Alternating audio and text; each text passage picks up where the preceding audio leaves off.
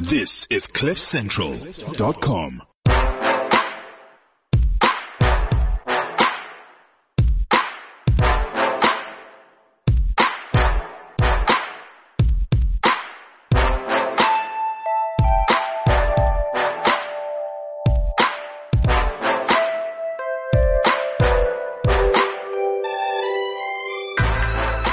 Welcome to the Renegade Report. I'm Jonathan. And Ramon is present. And Jonathan, what a week. Well, no, nothing really happened. Well, what a week. I mean, maybe it's been a week for you as our listener. Yeah, who knows? But this time next week, when this releases, maybe the whole of South Africa will be a new province of China. Who knows what's happening? We're already a new province of China. We just haven't realized it yet. As long as I have a number in the Chinese slave camp and I'm the one at the top, I'll be happy. So as long as you're the leader in the gulag. Absolutely. The stitch. Got you. Well, we've of course got the official opposition to the Communist Party of China in studio today. And the official, one of the MPs in the official opposition in South Africa. Perhaps a future leader of the party. Who knows? Some people might hope it turns out that way. None other than Gwen Ngwenya. Thank you for coming in. Thanks for having me here. So, welcome back to the studio. It's been a long time. It's been a while, yeah. I was your first guest, actually, wasn't I? You were a second or third, I believe. Yeah. You were still working for Bloomberg Thanks for at the popping time. the bubble. I don't know. The pleasure's all mine. So let's have a quick recap. You were in Bloomberg when we first met you. You went to become the COO of the Institute of Race Relations, and now you're head of policy and a DA MP within the Democratic Alliance. So what's easier, solving the Middle East crisis or doing policy for the DA? Well, I'm pretty sure it's probably the latter objectively, not that I've ever tried to solve the Middle East crisis. But no, politics is difficult, but perhaps not quite that difficult. All right. Well, I mean, this is what the podcast is about. We're going to see how difficult it is. So Jonathan and I, we are what you would call your base, I suspect, even though I'm an anarchist and I don't vote. But yes, so I'm technically not the base then. Indeed. Well, Jonathan is. Okay. I am literally the base. Jonathan is. So we have been highly critical of the DA recently. Fairly, if I may say so myself. I think we've been rather fair. What is happening? There's two fundamental issues here. The policies on the table, as described on the website, which are firm, binary, and good, and just the way they're communicated is just the opposite. Awful, equivocal, and vague. What's happening in the DA? Well, in general, I'd like to think that our policies, shouldn't be binary. They should be quite nuanced. And I think a lot of the time in most policy areas, there isn't necessarily a silver bullet for how to resolve a particular issue. And so the conversation should most of the time operate not in a gray area in the sense that it's opaque or it's vague what needs to be done, but in the sense that it should be relatively complex enough and not reduced to such a level of simplicity that your message is borders on being too binary and being too populist. So nuanced in that sense. But where we have perhaps deviated from policy on paper, I'd like to perhaps get a bit more information on that. Is there any particular one area where you feel that the DA has been unclear for you? Right. And perhaps I can explain it in a more specific case opposed to in general terms. Certainly. So there's one clear example. So Ronaldo Host is a DA councillor in Nelson Mandela Bay.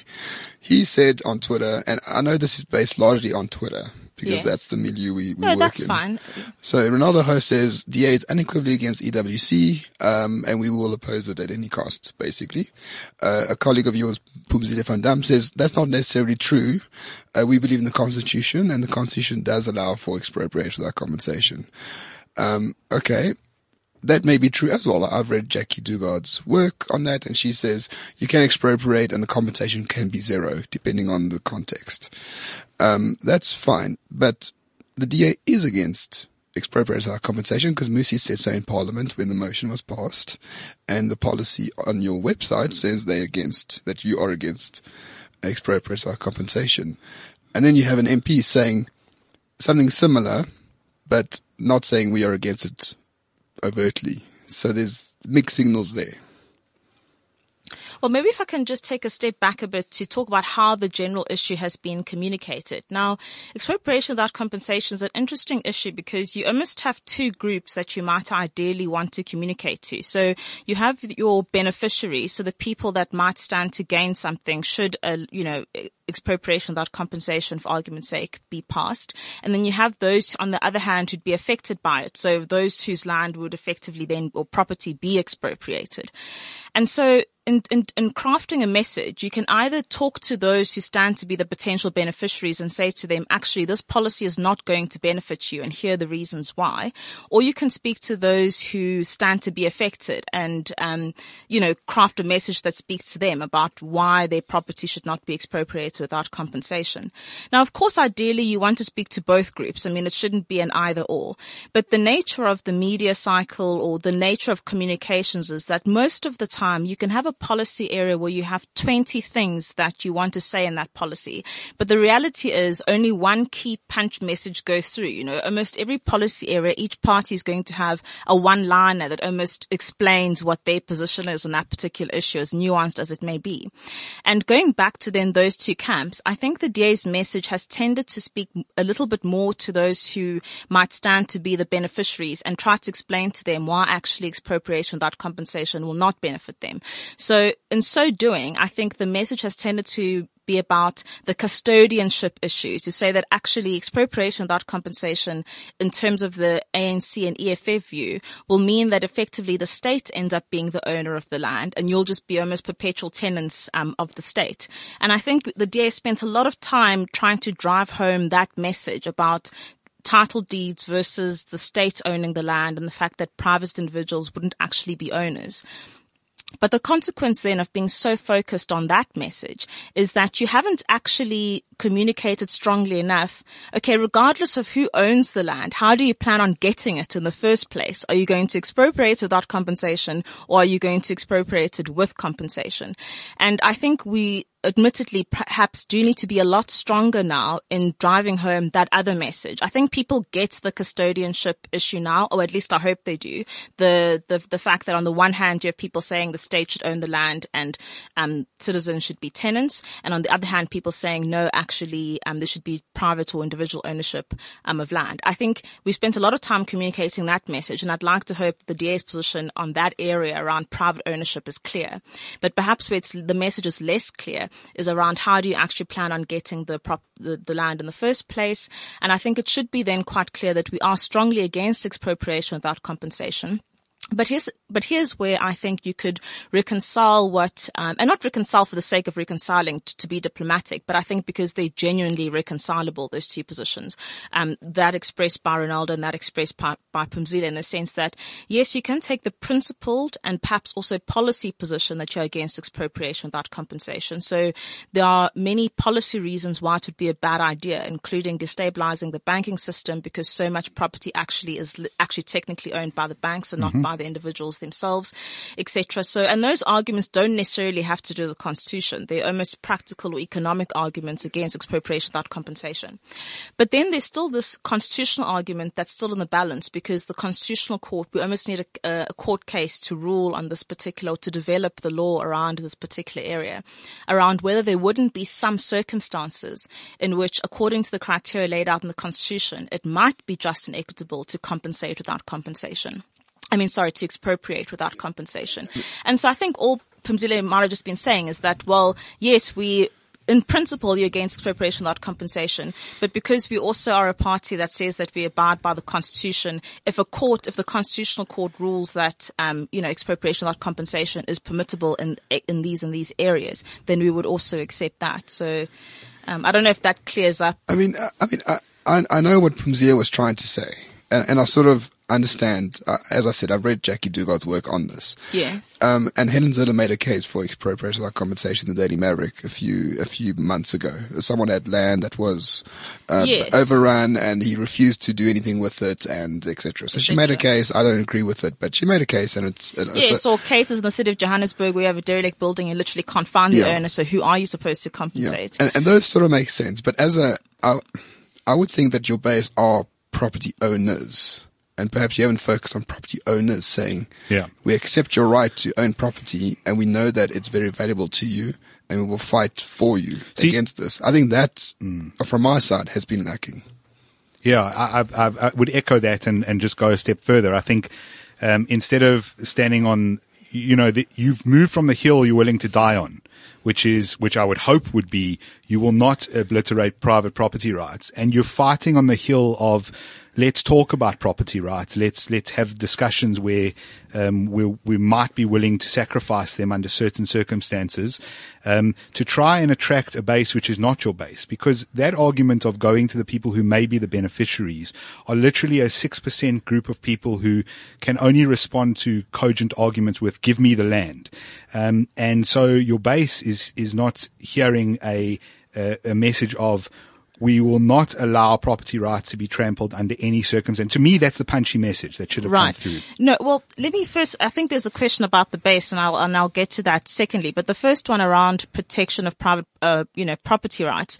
I mean, I think I disagree. I think we're quite firmly for protecting private property rights. We're not saying that we would outline conditions under which private property rights might be violated. We're just saying that the Constitutional Court may very well do so, because if you want to read into an interpretation of just and equitable that contains scenarios like we just said, where there's a derelict building and you literally can't find the owner, then one might say, well, it seems fair in that instance to then not compensate because you literally aren't able to do so. In those circumstances, I mean, and look, and I'm not a legal scholar here or someone who works in the law as a profession. But I would say that it might be helpful for people then for a different language altogether to exist for those particular scenarios and actually be quite firm that we don't accept expropriation without compensation. Those instances aren't actually instances of expropriation without compensation proper. There's something else, and you can give it a different legal term. But the exception doesn't inform the rule. Exactly. No, but that's where I would completely agree. And I think if we wanted to keep the argument almost clean, you could say, yes, we're firmly against expropriation without compensation. These instances where this and this happens, this is actually called this and it's something else. But I feel that perhaps that borders a little bit on legal semantics, whether you would call that something. Well, the process already. I mean, it's kind of like with just maybe to give an example, if someone dies, right? Murder is a completely separate category to culpable homicide, etc. Although the end event is the same, someone has been killed, or someone is dead. So I think perhaps in this case as well, expropriation without compensation could have a legal definition that means one thing, and that we are against that particular, expropriation without compensation is not permissible. And then you could have a different legal term that explains those other circumstances where we feel it is permissible. I think we're now getting into really sort of technical legal. Look, just to say that we've already got embedded in the law a process by which if your land, for example, was stolen, no matter how long ago it was, if you can show any proof of that, then you basically can have your land given back to you, essentially. And we've had many land claims, and there's an entire process that was followed actually by the government. 4,000 claims, Ramon? 1.8 million claims. Oh, it was 1.8 million, 4,000 still outstanding. That's I think right. It was. So compensation did not occur. No, where restitution occurred. Yes, but were they compensated? 93% of them were compensated in cash, and the rest were compensated with I'm the talking actual about land. The property owners. Yes. You're saying those were examples of. They were compensated, yes. They were by the compensated state. if their land was taken, but most people didn't take land, they took money. But, so I mean, that's restitution versus expropriation. Sure, I hear what you're saying all about that. I think, one of my objections to the DA recently has been, and I say it again, not dying on that hill. It's, and this is an accusation which has been going on for years, that the DA is ANC light. And the reason is because instead of making your own stand, and I'm using that very loosely because it's not an accusation against you, but instead of making as a party your own stand, you go and fight in the ANC's arena. You go and fight in the EFF's arena. This was a long-standing criticism of the party, that it was merely a reactionary party. The ANC would do something, the DA would react. Then for a very long time, what seemed to happen is there was a change. And in fact, we recently had someone in studio who said that the DA had a policy that they would not just talk. The ANC was Voldemort. They did not say the word ANC for 3 months. And that was part of their communication strategy because they didn't want to be seen to just be reacting to the ANC. They wanted to be seen to be its own party with its own ideas. And I find often what ends up happening is the ANC says something, the EFF says something, and you then go and play on their football field. Instead of playing on your own football field, let them come to you. And when that happens, additionally, what then goes on is messaging gets very diluted because instead of, as I said with the EWC thing, but there are other examples, instead of standing on, this is where we stand, we're not even engaging in this kind of ridiculous notion. You end up having these debates on nuances of EWC, and it's like, why are you even talking about this? Well, no, I think that's slightly ridiculous. I think if the DA wasn't saying anything on land reform at a time when, there are all these discussions. I think COPE is killing you guys. And the reason I think that's happening is because Masiwa Lekota is not engaging. He's not saying yes, but he's not saying maybe. He's sitting and he's going, you know what? AfriForum, I probably don't agree with all of their politics, but they are against EWC, so am I. Here's me shaking hands with them. But how is that not engaging? That's absolutely engaging. Sure. You're just saying you find their stance a lot more. He's taken an absolute position, and I think on something as important as EWC, an absolute position matters, because the thing that will kill this country, in my opinion, there are only two things that are absolutely going to end this country. EWC is one of them and NHR is the other. Those are the two things. If they get pushed through by this government, we're done. You can kick, you can scream, and Musi can become head of Premier in the Western Cape. I couldn't care. It's all over. So, and as a voter, that's terrifying. And the fact is that the main opposition is having nuanced discussions with leftist radicals who praise Venezuela, where people are eating their pets. But that's the problem, you see. Look, I don't think I'm ever going to apologize for taking a nuanced policy stance, because what we can't do is be pushed to extremism equally just because the other side we're engaging with is extreme. So then you just have, two far sides of each, the far side of each side, debating with each other for the sake of clarity. I think unfortunately people have to accept that, most issues are complex, they are nuanced, and we have to try and obviously come up with an answer that is, or communicate a solution that is simple enough, but not so simple that it then begins to lose meaning or borders on populism, which I think being absolutist would then do exactly that. Gwen, Jonathan mentioned the base, recently, well, just now rather. A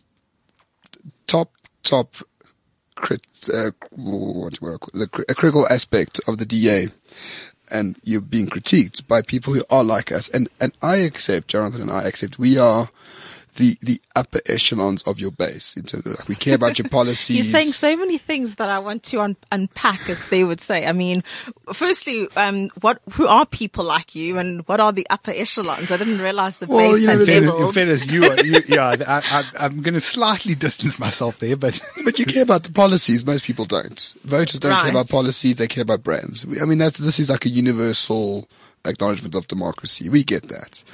So we care about policy. We care about the inner working of the DA. We care about your message. Most people don't. We accept that. So a big question mark by people like us and people on the Renegade Report group that consists of 1,000 people, middle class, care about property rights, are that they feel alienated because they believe that you are seeking votes that are not within your base. You take your base for granted. How would you respond to something like that? I mean, the first thing I want to say is that I think actually far more people than we might like to give credit to actually care about what a particular political party's message or policies are. But it goes back to what I was saying in the beginning, that you almost only have limited opportunities to grab people. So yes, not everyone is going to dissect every 20-page document that you have on a particular policy area, and then 20 times another 20, depending on how many different areas you have policy documents for. So yes, very few people are going to go through each of those policy documents line by line and design a spreadsheet and tick each point that they agree with, and then at the end tally up if they have more points they agree with than points they disagree with, and say, well, right, I more or less agree or don't agree with the DA. Everyone actually has certain issues for them that speak to them, and upon which they decide to almost be their they make or break issues. And I think that goes the same, for you as well. I mean, you'll tell me if I'm misrepresenting you, but I think you might zone in particularly on the DA's message that has to do with what you might call broadly identity politics or identity issues, as well as perhaps property rights. You could perhaps, and those are two areas, right? There could be many other areas: foreign policy, immigration, environmental policy. I don't know. Conceivably, there could be many other policy areas where if you actually sat down, you do agree with us, and on the balance, you agree more with the DA than you don't. But because those two are your burning issues, they become do or die issues for you. And the DA's position, and for that matter, any party's position on just those two issues will be your deciding issues. And I think most voters are probably similar, that there is an issue for them that can become a tiebreak, if you want to call it that, between different political parties and who they vote for, despite the fact they might have a lot more ground of agreement with one party. The disagreement on that one issue might make them choose a party that they actually don't share a lot in common with, but because they're saying the right thing on one or two issues. And I suspect that's what's happening a little bit with, and again, it's a very small sample. It's on Twitter, and perhaps the kind of group that you're talking about that's now a little bit incensed that our message is not strong enough on expropriation compensation is deciding, well, we're not going to vote COPE. I don't think they're saying that because they've sat down, as I said, with a spreadsheet, written down all of COPE's positions on a multitude of policy areas and written down the DA's and tallied and said, actually, we agree more with COPE than the DA. That's not true. They've just been impassioned by one or two issues, and those have become deal breakers for them. I agree with that, but here's the sort of flip side of that. So before I could know, I would put an X next to the DA, and I could do that because I knew underlying the party were classically liberal values. No matter what happened, I didn't have to read your foreign policy document. I knew that you would stand in a classically liberal way on foreign policy. I didn't have to read your health document. I knew that you stood in that way. And the problem is that has been fine previously, and you're correct that people don't list COPE versus the DA. The problem is when you go off base message, this is who we are. So you're the classically liberal party. You're the liberal party. Maybe the classically liberal people don't like, but you're the liberal party. You've got people in your own party saying things like we're the progressive party, which is you're not. And if you are, that's terrifying as well. But the point is you're the liberal party. So before, when you were the liberal party and you generally did things that were liberal, then you could easily just tick next to the box, because I didn't even need to know. I didn't need to be an issue voter. I just needed to be a principal voter. Well, this is where I disagree with you. I think it was always issue-based. It's just that when you felt more comfortable about the two issues that you care about, you thought you could extrapolate the rest to also be in agreement. So when those two are suddenly no longer the position that you agree with, you also now extrapolate and say, well, the others must also not be ones that I agree with. But I think it's always come down to probably one or two burning issues. And I'm actually not disparaging that. I'm not saying that that's necessarily a problem. If that voters behave that way. I'm just pointing it out that there might still be far more in common between those who consider themselves liberals and staunchly so, and understand the ideology and etc. and the history of sort of liberal ideas, the Enlightenment period, whatever, and the progress of liberal parties in South Africa. Those people who are quite attuned with perhaps, let's say, the academic and the academic arguments those people might feel that at this moment in time that isn't true. But I think it's also because they're probably focusing on one or two issues. So for me, I mean, that could be true. I think that you shouldn't underestimate the fact that many ANC supporters are deeply communistic in their views and beliefs. They support the National Democratic Revolution. And if the DA will not stand by its liberalism and say, this is who we are liberal above anything else, when the ANC is standing on its National Democratic Revolution roots, the South African version of the Great Leap, and they are happy to stand on it in Parliament, nod along when it's pointed out to them. If the DA is not willing to do that, that's a particular problem. And for me, it's a critical mass issue. So I can, for years, I put up with certain issues I've had with the DA, for example, being nannies in the Western Cape. I think that when the DA gets into power, they basically want to tell everyone what to do, when to drink, when to eat, etc. And that annoys the hell out of me as a more sort of libertarian-leaning liberal. But But I've put up with stuff like that. But there's a critical mass. You know, there's a suspending someone because they said something good about Israel. There's telling AfroForum we don't agree with a word you said, and then doubling down on that from 2 MPs. There's just too much that adds up together. I think that could be a communication thing rather than an actual party position. You would need to tell me more. Geez, so it becomes very difficult to respond to you guys because you say like 10 things in one that I might wish to respond Gwen, to. But you know what? You'll have to remind. You'll remind me perhaps if there's a particular thing or area that you want me to address that I'm not touching on. But I still actually haven't made the point about the base. Go ahead. And it's fine. I'll make it very quickly. It's not necessarily a long point, but just to say that I think throughout the show one of you have said things like the base are property owners or the base are, that's not how I define it. The base of the DA, should be people who abide by liberal values. And then of course in the discussion needs to be, well, what are those liberal values that we, that we're all drawn to or that we abide by as liberals. But I think it needs to stem from there. So our base are not white voters. Our base are not middle class people. Our base are not property owners. Our base are people who share the values of liberalism and would like to advance and promote them and think they're the best way to, lead a meaningful life and for, economic prosperity, etc. But that's really the starting point. And those people who share those liberal values can be rich or poor. They could be, property owners or non-property owners. They could be, they could fall across different. But they all believe in title deeds, for example. That would be the point. Well, title deeds is merely a mechanism. They believe in property rights, yes. And for now, probably title deeds is probably the gold standard how to have proof or some kind of measure of showing that this is your property. But title deeds are just a tool, I suppose. But yes. Anyway, so that was just the very quick point I want to make about the base, that anyone who shares liberal values, and it shouldn't really be, it's not really much more difficult than that. But then moving on from this, and what are those liberal values? Yeah.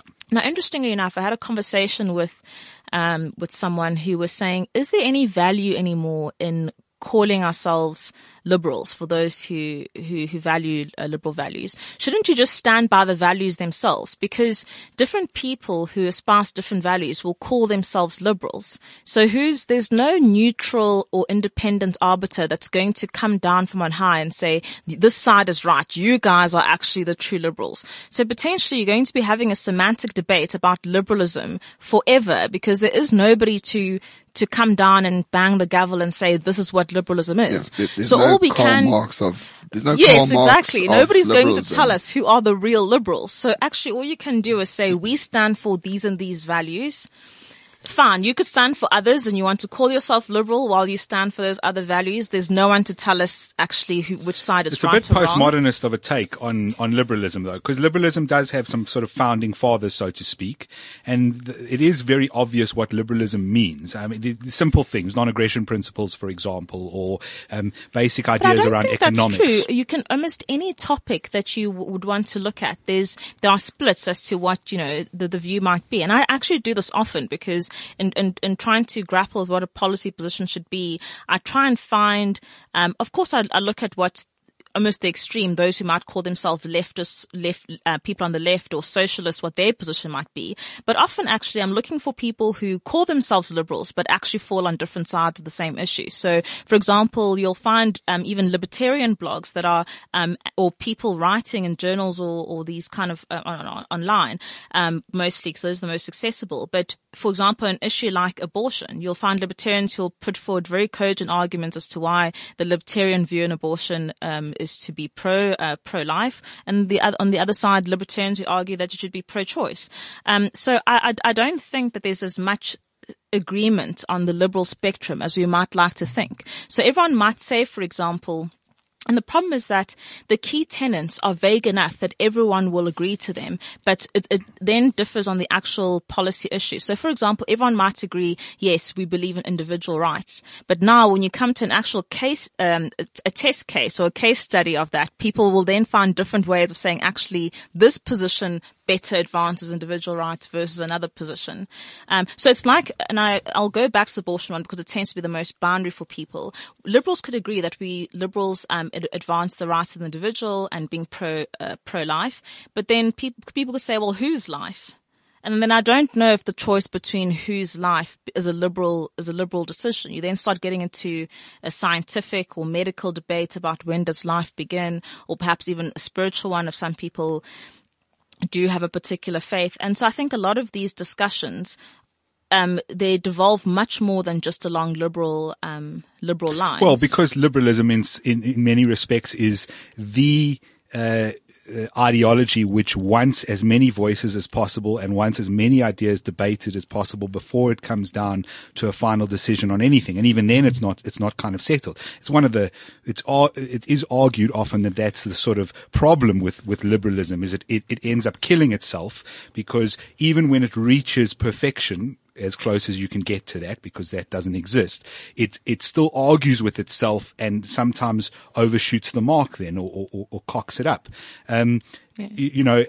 But I still think that abortion is I agree with you. It's very binary, but it's an easy one to choose to kind of prove your point. No, I mean, let's choose one that perhaps is less so. Let's say, freedom of speech. There are people who will advance individual rights arguments about why speech should be curtailed in some instances because it clashes with another right. So you could have somebody who might think that there's nothing illiberal about believing in the right to dignity, and therefore if there's some speech that infringes on the right to dignity, the person's right to dignity is far more an innate right than a right for you just to speak gratuitously. And so from a liberal position of believing in the individual right to dignity, I think that trumps the right to speech. And I don't know, again, if there's some kind of liberal encyclopedia or Bible that we can go back to and say, okay, well, from the liberal perspective, does the right to dignity trump the right to speech? Is the right to dignity even a liberal, a right that liberals should value?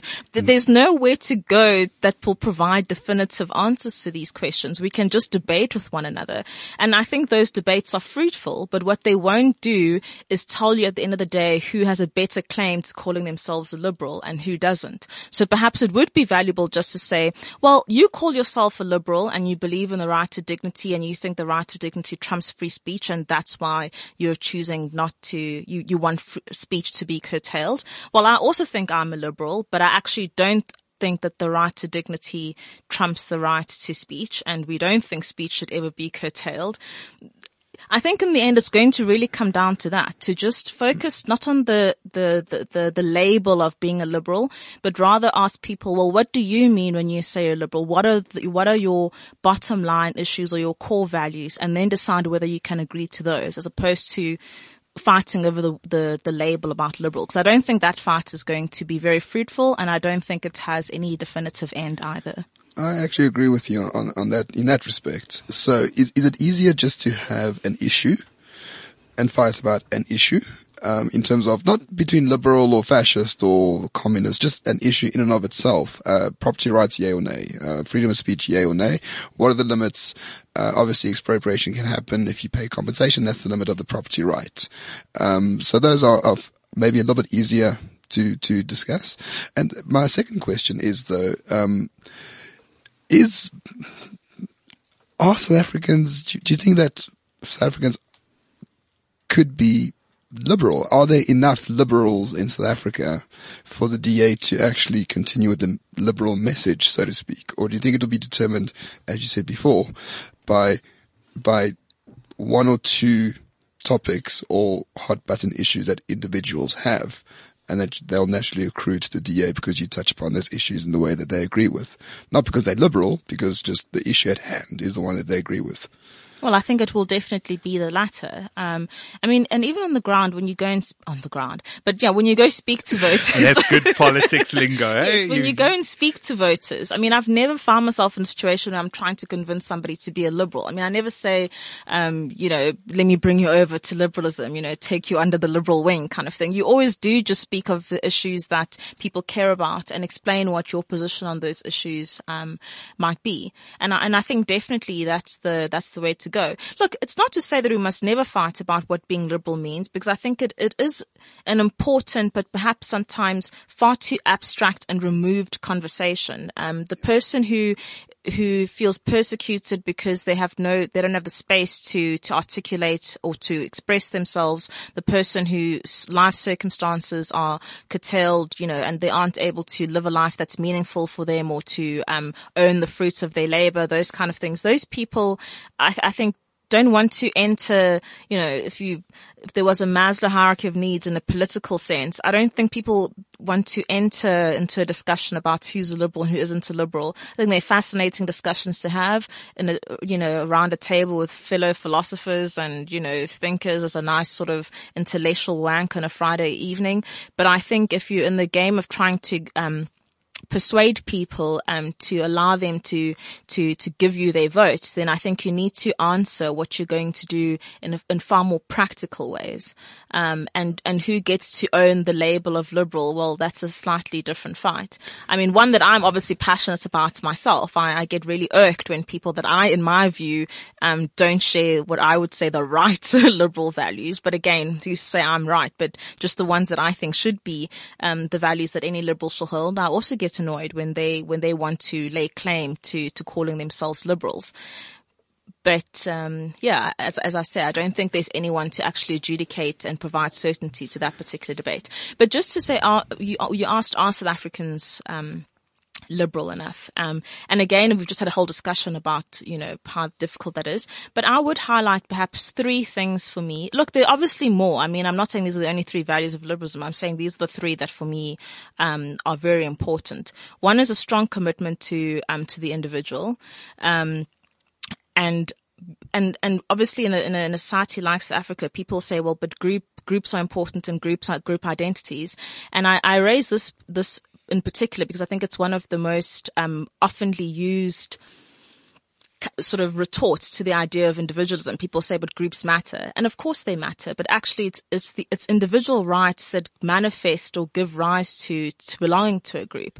And the healthiest types of groups are groups where you are free to join them. So there's voluntary association where you're free to leave them, importantly, so you can leave those groups. And also ideally, once you're part of that group, as much as possible, everyone can play some kind of a part in determining what that group believes and stands for. So, if you join a club or if you join a political party, it should, for example, be all of those things. So a political organization might be an example of a healthy group. You're free to join, you're free to leave. And when you're in that particular organization, there should be some kind of processes in which you could be involved in framing what that particular organization believes and stands for. So I think that's a healthy group. Those kind of groups should be encouraged.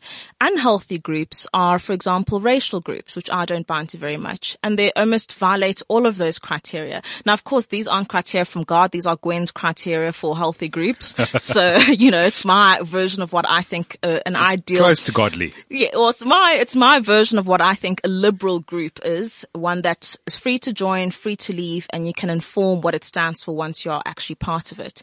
So if we look at a racial group, you're not free to join. People typically assign you to whatever other race. You can't leave. I can't denounce being whatever race that I am. Well, you could try. I mean, what was Rachel?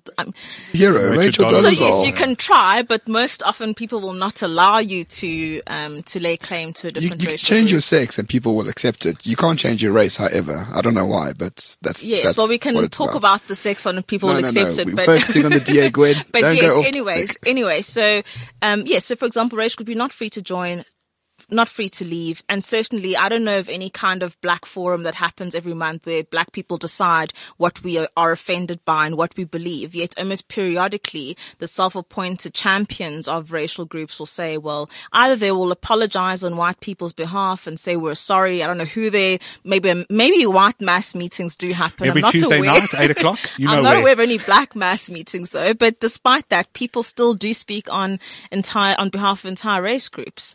So yes, groups are very important, but I think there need to be groups that abide by the three principles of liberal groups, which e-liberal groups do not abide by. All agree with those principles of group. It's consent and being able to change the dynamic and to leave if needed. Yes. That's my conception of a state, of an anarchic state. Come in when you want, leave when you want, and while you're there, you can change it as well. So we agree, Gwen. While we're on this, I've got a question. Oh, come on, Ramon. What do you? Okay, fine. Quick question, because you ramble. We're on the point. We're on identity politics, and because you've just brought us into it. Yeah. And there seems to be a group in the DA, certain people who like the identity politics stuff, who seem to identify with it. And then there's a group that doesn't seem to identify with it. The leader, for example, very recently, 2 incidents, happened where he bought into the identity politics thing. One was, where he sort of threw his wife under the bus and said that she got where she was because she was white.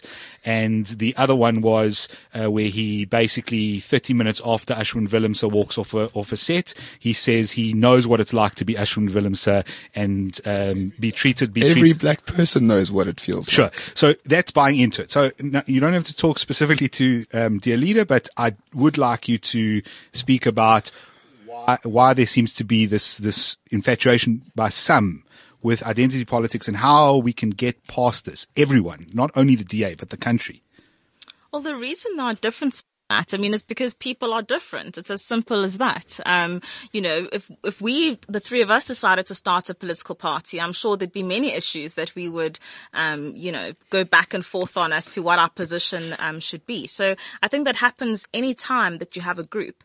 The other question people might want to ask is, okay, fine, we understand that people are different, and in any grouping you'll always have differences, but why can't you at the very least communicate one line? Now that's the part where I would say, yes, I concede to the extent that people have found a message confusing. We should do far more to ensure that we are communicating the same line, even if we don't all agree on the same line. So, but although that's what most people want, I would just warn that I think that's a dangerous position.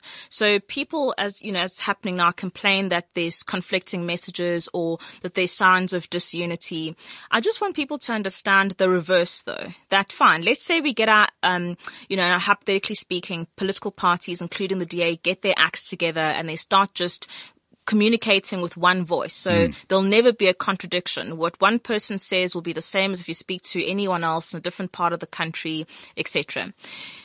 That's fine. Well, I don't think it's fine, but I'm just saying that's what would happen if that's how you want to, that's the direction you want to go. The danger, though, is that you then never get to experience the debate.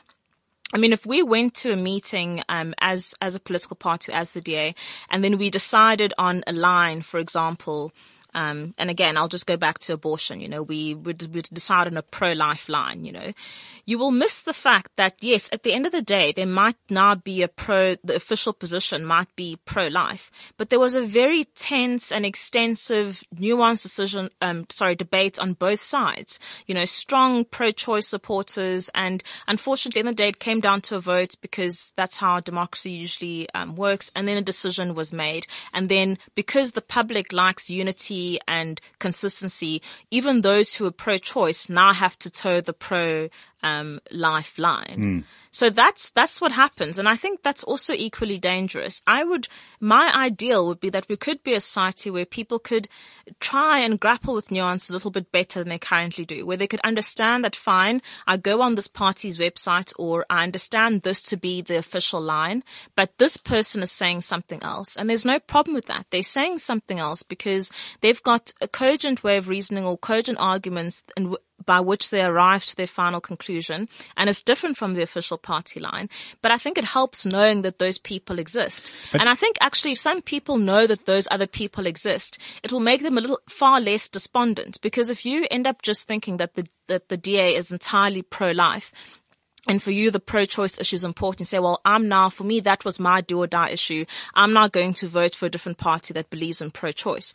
But you miss the fact that actually 40% of the people in the DA are pro-choice. And perhaps if you can accommodate that and say, well, the official line now, because it came down to a vote, is pro-life, but there's actually quite a strong grouping of pro-choicers, and I agree with them on other issues, I'm going to stick around because actually there might be an opportunity to reverse that decision and bring in more pro-choices.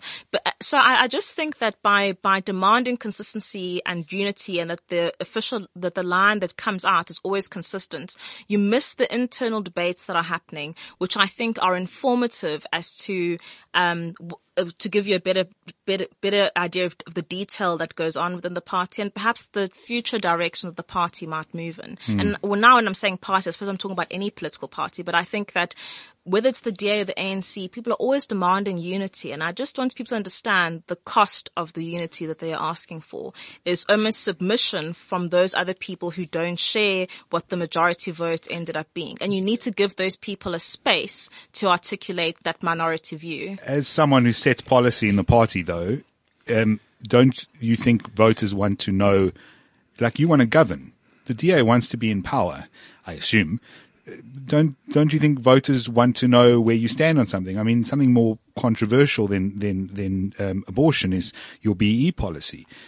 So I'm being flippant, but you know, that's a good example. You guys set a thing, then there was clearly disagreement after the fact. And people want to know, if they vote for you, what is your actual policy going to be? Not really, some of you disagree, that makes me feel a bit better. I don't know. No, but as I said, those two things would then exist, but it depends on the society's capacity and appetite for nuance, as I said. So, as I was saying, ideally, there is obviously an official line. You can't have then it being a free-for-all, and it depends on just who you speak to on the day. There has to be an official line, which when asked what is the DA position or what is the ANC or EFF position on X, everyone should be able to say the exact same thing about what the official line is. But what I'm saying is people then should be able to... Can be individuals. Yeah, almost take the party hat off and say, this is the official line. But actually there was a lengthy debate and I happen to be of the view of this. But unfortunately at this meeting or party structure, there was a vote and this was decided. So our party line is this, but I can tell you that this is what I personally believe. And I would give the space, ideally, I think, people to do that. But the difficulty is that people will say it's too naive to think you can give people the space to do that because the media and the public will crucify you. They will say things like they are confused, they don't understand, why have you said this and the other person that. So unfortunately, because the public refuses, maybe not refuse, but seems incapable to handle nuanced views in a political party in South Africa, it's going to actually push political parties towards being authoritarian-like, and quite dictatorial around their message, as opposed to giving their members freedom to express what they individually believe. And if I look at political parties, particularly like if you look at the UK or the US, people identify, oh, he's part of the more hardcore Republican caucus within the Republican Party. They're a bit more moderates. I mean, you get things like yellow Tories and the Tories. These are the guys who are actually a little bit more like the Lib Dems, but they're in the Tory party. They're a bit more liberal, the yellow Tories, whatever. These are the true blue kind of Tories. Yeah. And I think that ideally is what should happen. You should be able to say this political parties, whether they're socialist or liberal, whatever it is, are still going to have people on a spectrum. Even a party that is communist, you'll have ones that might be like almost revolution now, let's take over everything, and some who might say, no, it's a process, and yes, the ideal is communism, but we have to go through capitalism and socialism first. So I think even within the left, there'll be a spectrum, and there's nothing wrong with knowing, oh, so-and-so from the ANC, I don't know, Rob Davies or whatever, he's a hardliner, but so-and-so actually is a lot more liberal, and just to understand that that's the way groupings are. And it actually can become interesting to see how that balance of power, that dynamic flows within political parties from one election to another or time to time. And I think the balance of forces do constantly change slightly. Last question from me. Unfortunately, we're running out of time. Why, my perception is that it appears that only the DA really struggles with this. I think the media are more critical of you than other political parties, despite you being arguably the less racist one.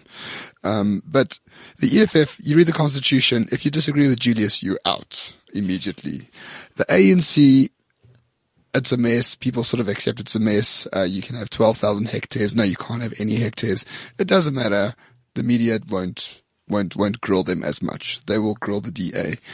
Is it perhaps a lack of leadership from the DA in showing this is what we actually believe, but we have a agreements and disagreements within it, but that's not terribly important because the position is the most important thing. Maybe the position is not articulated as that hill to die on, so to speak, as the binary thing. Yeah, I mean, the one thing to say is that I don't know if I could definitively say that the DA does get persecuted more than other political parties. It often feels that way. Although if I take a step back and maybe open the newspapers, there almost constantly is a negative story you could find about the ANC. But I think one of the differences first, that because there are so many things going wrong, there's no laser focus on any one issue. And perhaps if there is, at the moment, it might be, let's say, corruption. So everyone is so focused, let's say, on the corruption element of what's wrong with the ANC. There's not much time to talk about, or they don't dedicate much time to talk about anything else that might be wrong with the ANC. Policy failures, for example. Policy failures. There's just so much that's wrong, and nothing gets almost the laser-like focus and attention that perhaps it should. So in that sense, the opposition can then almost seem silenced out, or it can seem very much like it's just all white noise because there's so much of it. Whereas you get a party like the DA where I think most people agree most things are going right, and that's often why people often say, well, with such a healthy environment and most things going right, why does it keep shooting itself in the foot? But I think it's actually because only those one or two things are going wrong, and when they happen, they are so visible and so clear because there is nothing else. There is no noise in the DA, if you want to call it that, of 100 things going wrong. That when only that one or two things go wrong, every single person, every single media outlet is only going to talk about those one or two things because those are the only two things that exist, which gives them a level of detail and laser-like focus that other issues and other political parties won't get. And proof is in the pudding. This year, or last year, it was Helen Zitter's colonialism tweets. This year is Patricia Lowell. Like, those are the big major problems in the DA, it appears. Like, we know exactly what they are. If you want to talk about EFF, it's the shooting in the Vol and speeding, Fojimam was speeding in his Lambo and talking about cutting the throat of whiteness. There's so many things. And the ANC, let's not even get started, will be here all day.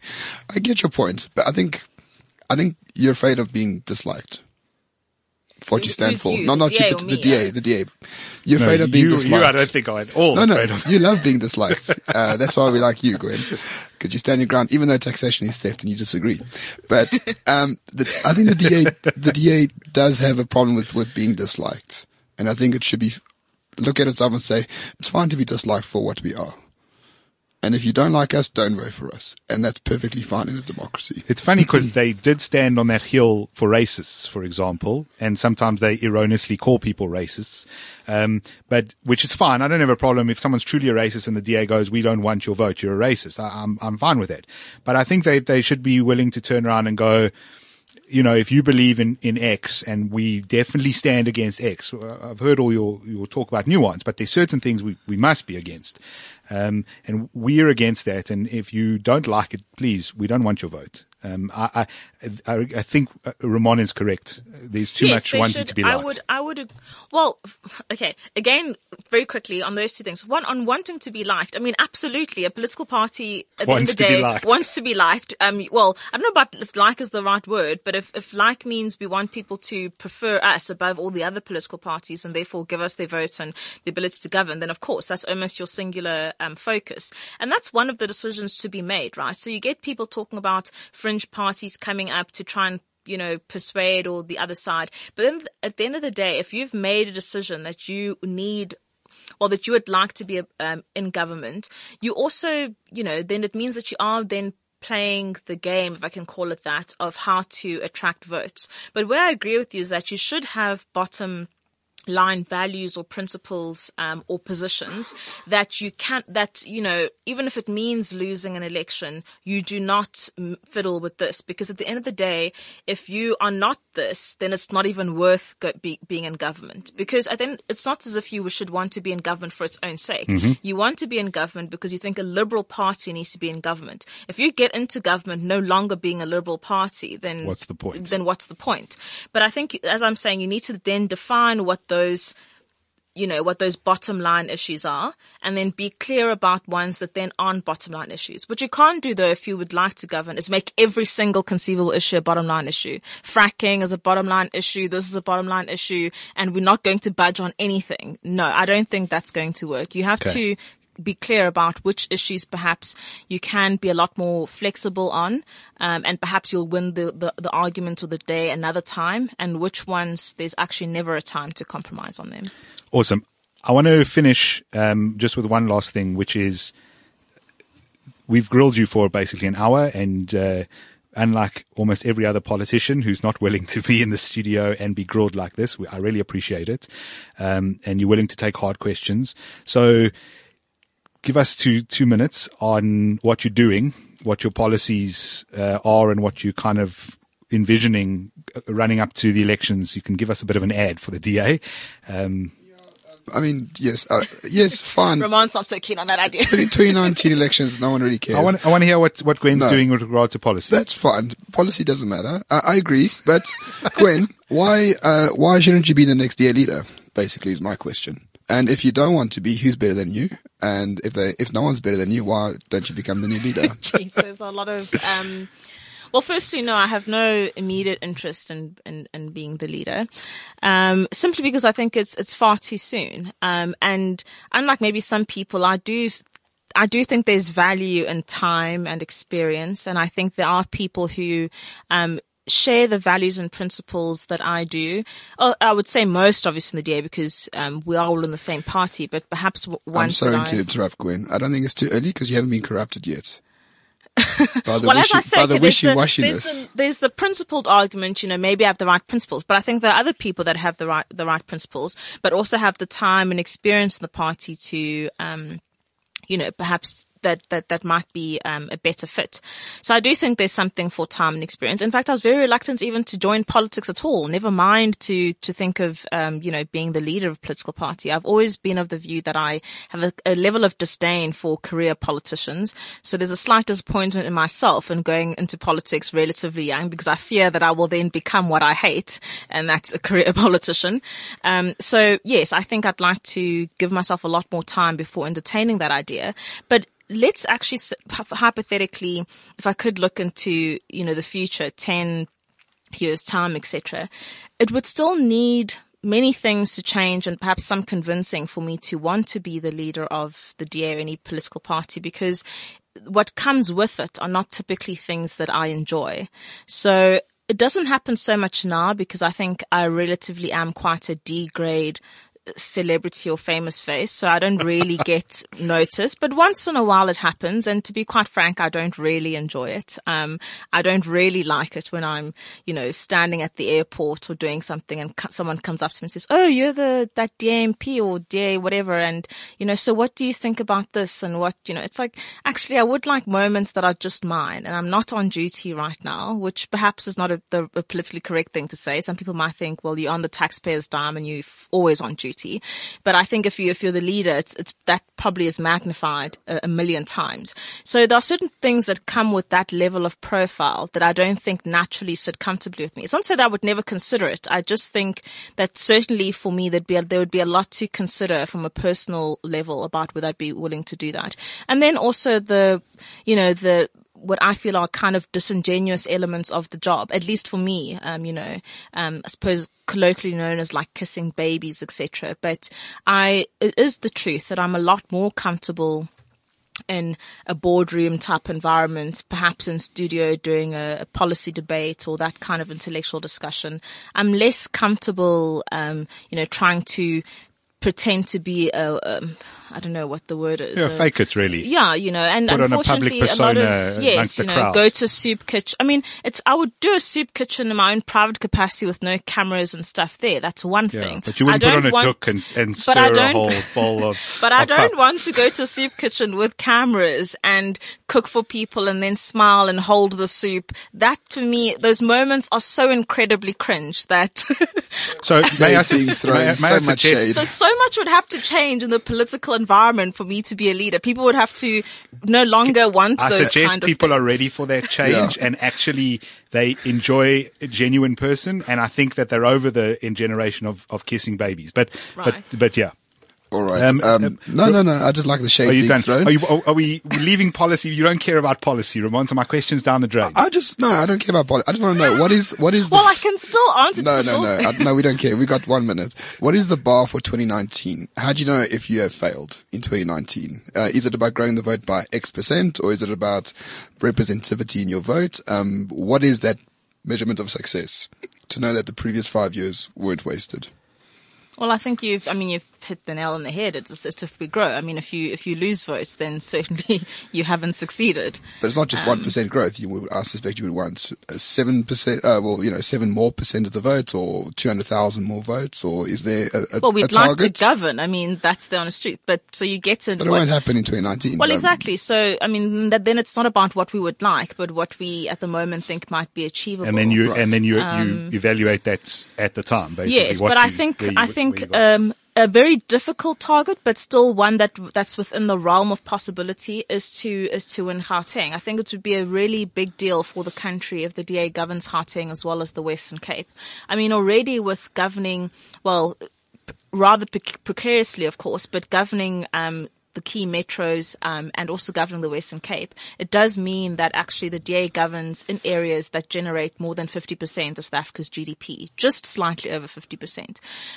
But certainly I think if we govern then, Gauteng entirely and the Western Cape, it would give the DA a lot more leverage, in my view, to start selling itself a lot more as almost the party for the economy.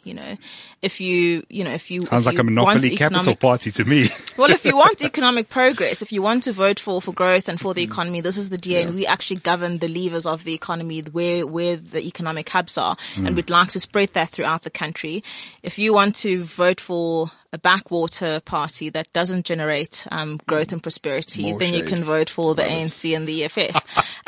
But I think that message becomes more and more compelling the more the strategic areas in which we govern are. And I think it might then hopefully become a domino effect from there. If the two economic centers are thriving and people can see that, I think they will definitely want, that kind of change to eventually come to them. Move their way. Okay, we need to wrap it up, unfortunately, because we run out of time. We have run out of time, and I've got people at home waiting for me to feed them. Well, not my family, guests. Well, you've got a whole bunch of patrons that have come on to to support us, basically. So we will do that as a separate podcast that will go out to all the patrons on Patreon on Tuesday, as with the usual podcast live to the public. So you guys get to ask questions from Gwen, but for the rest of you, the podcast ends here.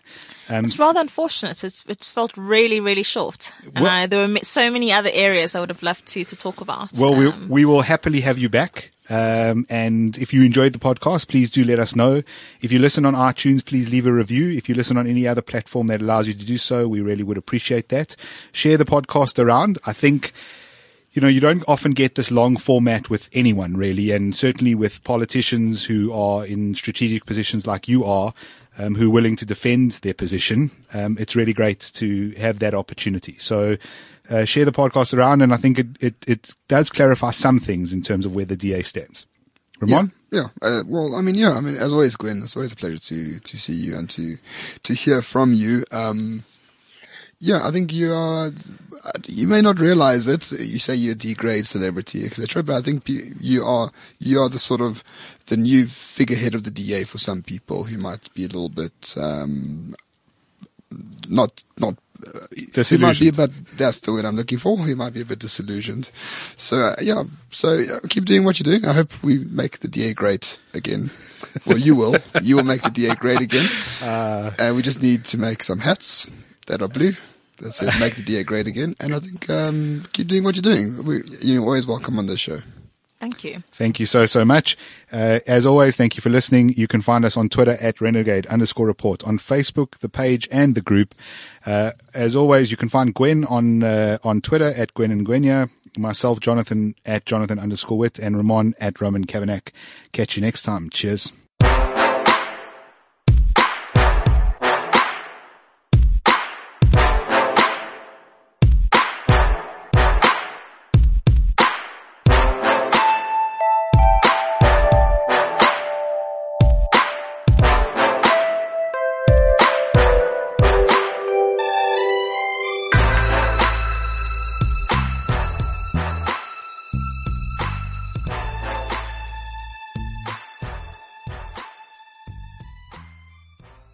This is CliffCentral.com.